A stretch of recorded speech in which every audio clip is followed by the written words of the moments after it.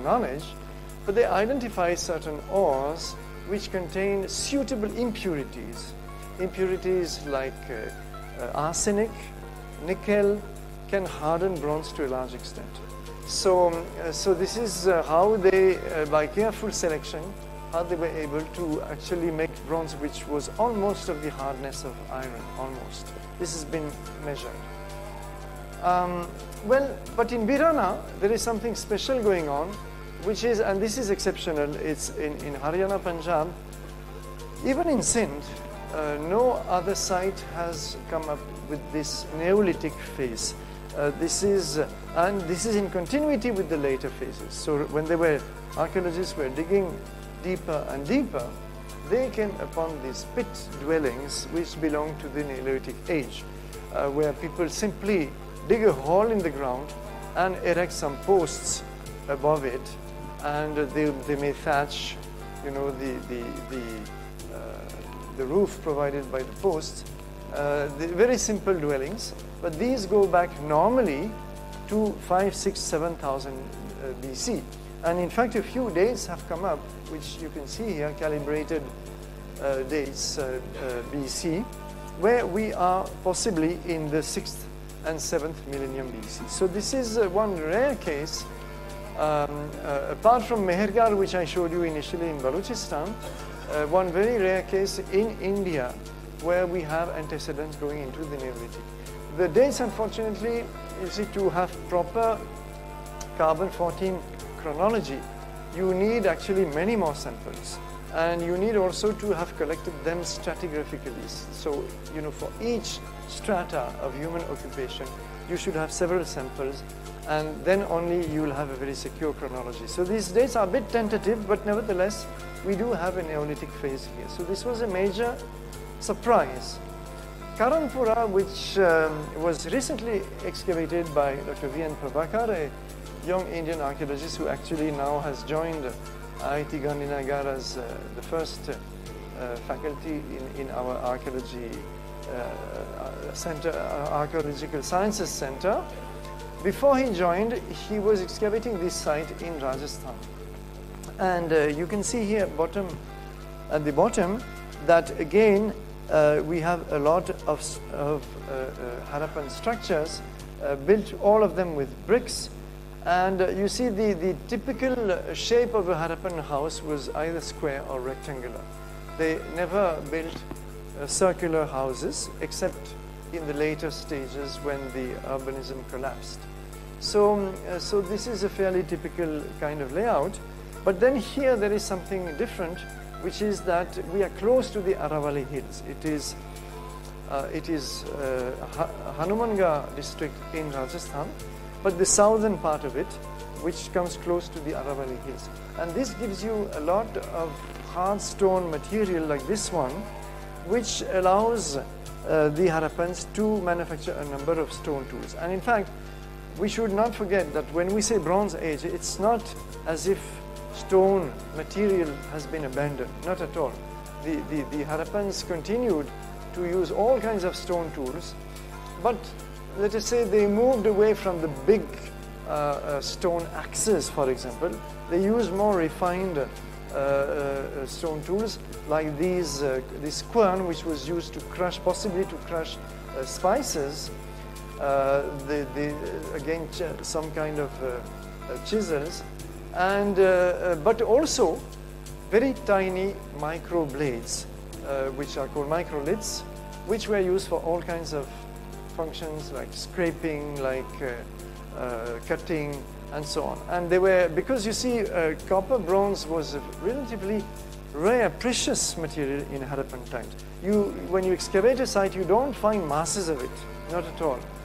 It was difficult to, the ore was difficult to procure, and we still don't know exactly where Harappans got their copper from, possibly from 2-3 sources, like the Aravalli Hills, like Oman. But then stone was a very useful supplement as far as tools were concerned. Now one unique, and you see this is always what happens very often when a new site is excavated. Invariably, one site will come up with something unique, and that unique artifact or feature is going to create a jump in our knowledge. This is unique because on the left you have the front part of a Harappan seal.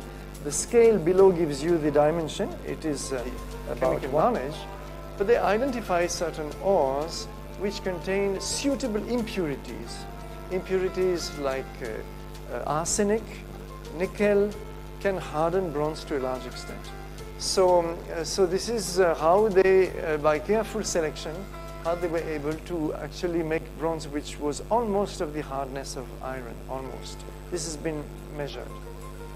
Well, but in Birana, there is something special going on, which is, and this is exceptional, it's in Haryana, Punjab, even in Sindh, no other site has come up with this Neolithic phase. This is in continuity with the later phases. So when archaeologists were digging deeper and deeper, they came upon these pit dwellings which belong to the Neolithic age, where people simply dig a hole in the ground and erect some posts above it, and they may thatch, the roof provided by the posts. Very simple dwellings, but these go back normally to 5, 6, 7,000 BC. And in fact, a few dates have come up, which you can see here, calibrated dates BC, where we are possibly in the 6th and 7th millennium BC. So this is one rare case, apart from Mehergarh, which I showed you initially in Balochistan, one very rare case in India where we have antecedents going into the Neolithic. The dates, unfortunately, you see, to have proper carbon-14 chronology, you need actually many more samples. And you need also to have collected them stratigraphically. So, for each strata of human occupation, you should have several samples, and then only you will have a very secure chronology. So these dates are a bit tentative, but nevertheless, we do have a Neolithic phase here. So this was a major surprise. Karanpura, which was recently excavated by Dr. V.N. Prabhakar, a young Indian archaeologist who actually now has joined IIT Gandhinagar as the first faculty in our archaeology center, Archaeological Sciences Center. Before he joined, he was excavating this site in Rajasthan. And you can see here at the bottom that again we have a lot of Harappan structures built, all of them with bricks. And you see the typical shape of a Harappan house was either square or rectangular. They never built circular houses except in the later stages when the urbanism collapsed. So this is a fairly typical kind of layout. But then here there is something different, which is that we are close to the Aravalli Hills. It is Hanumangad district in Rajasthan, but the southern part of it, which comes close to the Aravalli Hills. And this gives you a lot of hard stone material like this one, which allows the Harappans to manufacture a number of stone tools. And in fact, we should not forget that when we say Bronze Age, it's not as if stone material has been abandoned, not at all. The Harappans continued to use all kinds of stone tools, but let us say they moved away from the big stone axes, for example. They used more refined stone tools like this quern, which was used to crush, possibly to crush spices. Again, some kind of chisels, and but also very tiny micro blades, which are called microliths, which were used for all kinds of functions like scraping, like cutting, and so on. And they were, because you see, copper bronze was a relatively rare, precious material in Harappan times. When you excavate a site, you don't find masses of it, not at all. It was difficult to, the ore was difficult to procure, and we still don't know exactly where Harappans got their copper from, possibly from 2-3 sources, like the Aravalli Hills, like Oman. But then stone was a very useful supplement as far as tools were concerned. Now one unique, and you see this is always what happens very often when a new site is excavated. Invariably, one site will come up with something unique, and that unique artifact or feature is going to certainly, create a jump in our knowledge. This is unique because on the left you have the front part of a Harappan seal. The scale below gives you the dimension. It is a script about what it is not deciphered, so there's nothing much to say about it. This is the Harappan unicorn. Typical unicorn with a wavy horn, and it's a mythical animal. There was no animal which could be compared to this. Possibly a composite animal with the body of a bull, but sometimes the front part looks like an antelope in some cases. But here we have this peepal leaf, the peepal tree, of course, and it stands in front of the unicorn. We already know that Harappans revered the peepal tree. This is very clear from the number of peepal leaves painted on pottery, for example. But this is the first time that a peepal leaf has come in the place where normally this is from another site, Mohenjo-daro perhaps. This is the typical design of Indus seals, where you have in front of the unicorn, you have what has been called a ritual stand. And what is this ritual stand? A lot of ink is flown, there are opinions.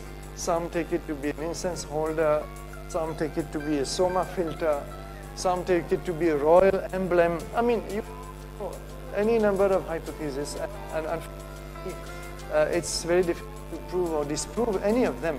But then for the first time, and I think this is going to be, once it is published, it's not yet published, once this is published, this is going to start scholars thinking, why is this peepal leaf suddenly replacing this ritual stand? This is the kind of thing that opens new horizons.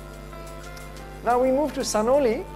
Sanoli is the site across the Yamuna where hundreds of graves were found, again at a very shallow depth. So in fact it was discovered because accidentally a farmer, while plowing his field, dug up some bones and some pottery, and obviously a lot of topsoil had been lost. And when the farmers usually will, in these regions, they will kind of expect to find such things. They know, and in fact there have been instances where they rushed to excavate before any archaeologists could come because they were expecting to find some gold. In fact, there is a site in UP called Mandi in western UP, where something like 80 kilos of gold was snatched by villagers before the archaeologists could come, and they could recover only 7-8 kilos, which are lying in Puranakila, and then of course disposed of in various ways. But actually it's not the gold that is precious. It is all the knowledge of the artifacts which we could have gained, because there are gold artifacts in many other sites, but usually a very small proportion. Suddenly such a hoard of gold objects is something absolutely unique. And we don't have proper mechanisms in India to prevent this kind of vandalism. So here, luckily, archaeologists could, luckily there was almost no gold. There is a little bit, but the great contribution to fresh knowledge here was a deep study of all the methods of burial and artifacts buried along the pots, various sheaths. And this is a copper antenna sword. You see so-called antenna because of this shape of the handle here. And this is a unique object. It will appear later in Ganja civilization. I'll show you perhaps next week, in what is known the copper hoard culture. But there was so far no direct evidence of a connection between that later copper hoard culture and the Harappan culture. So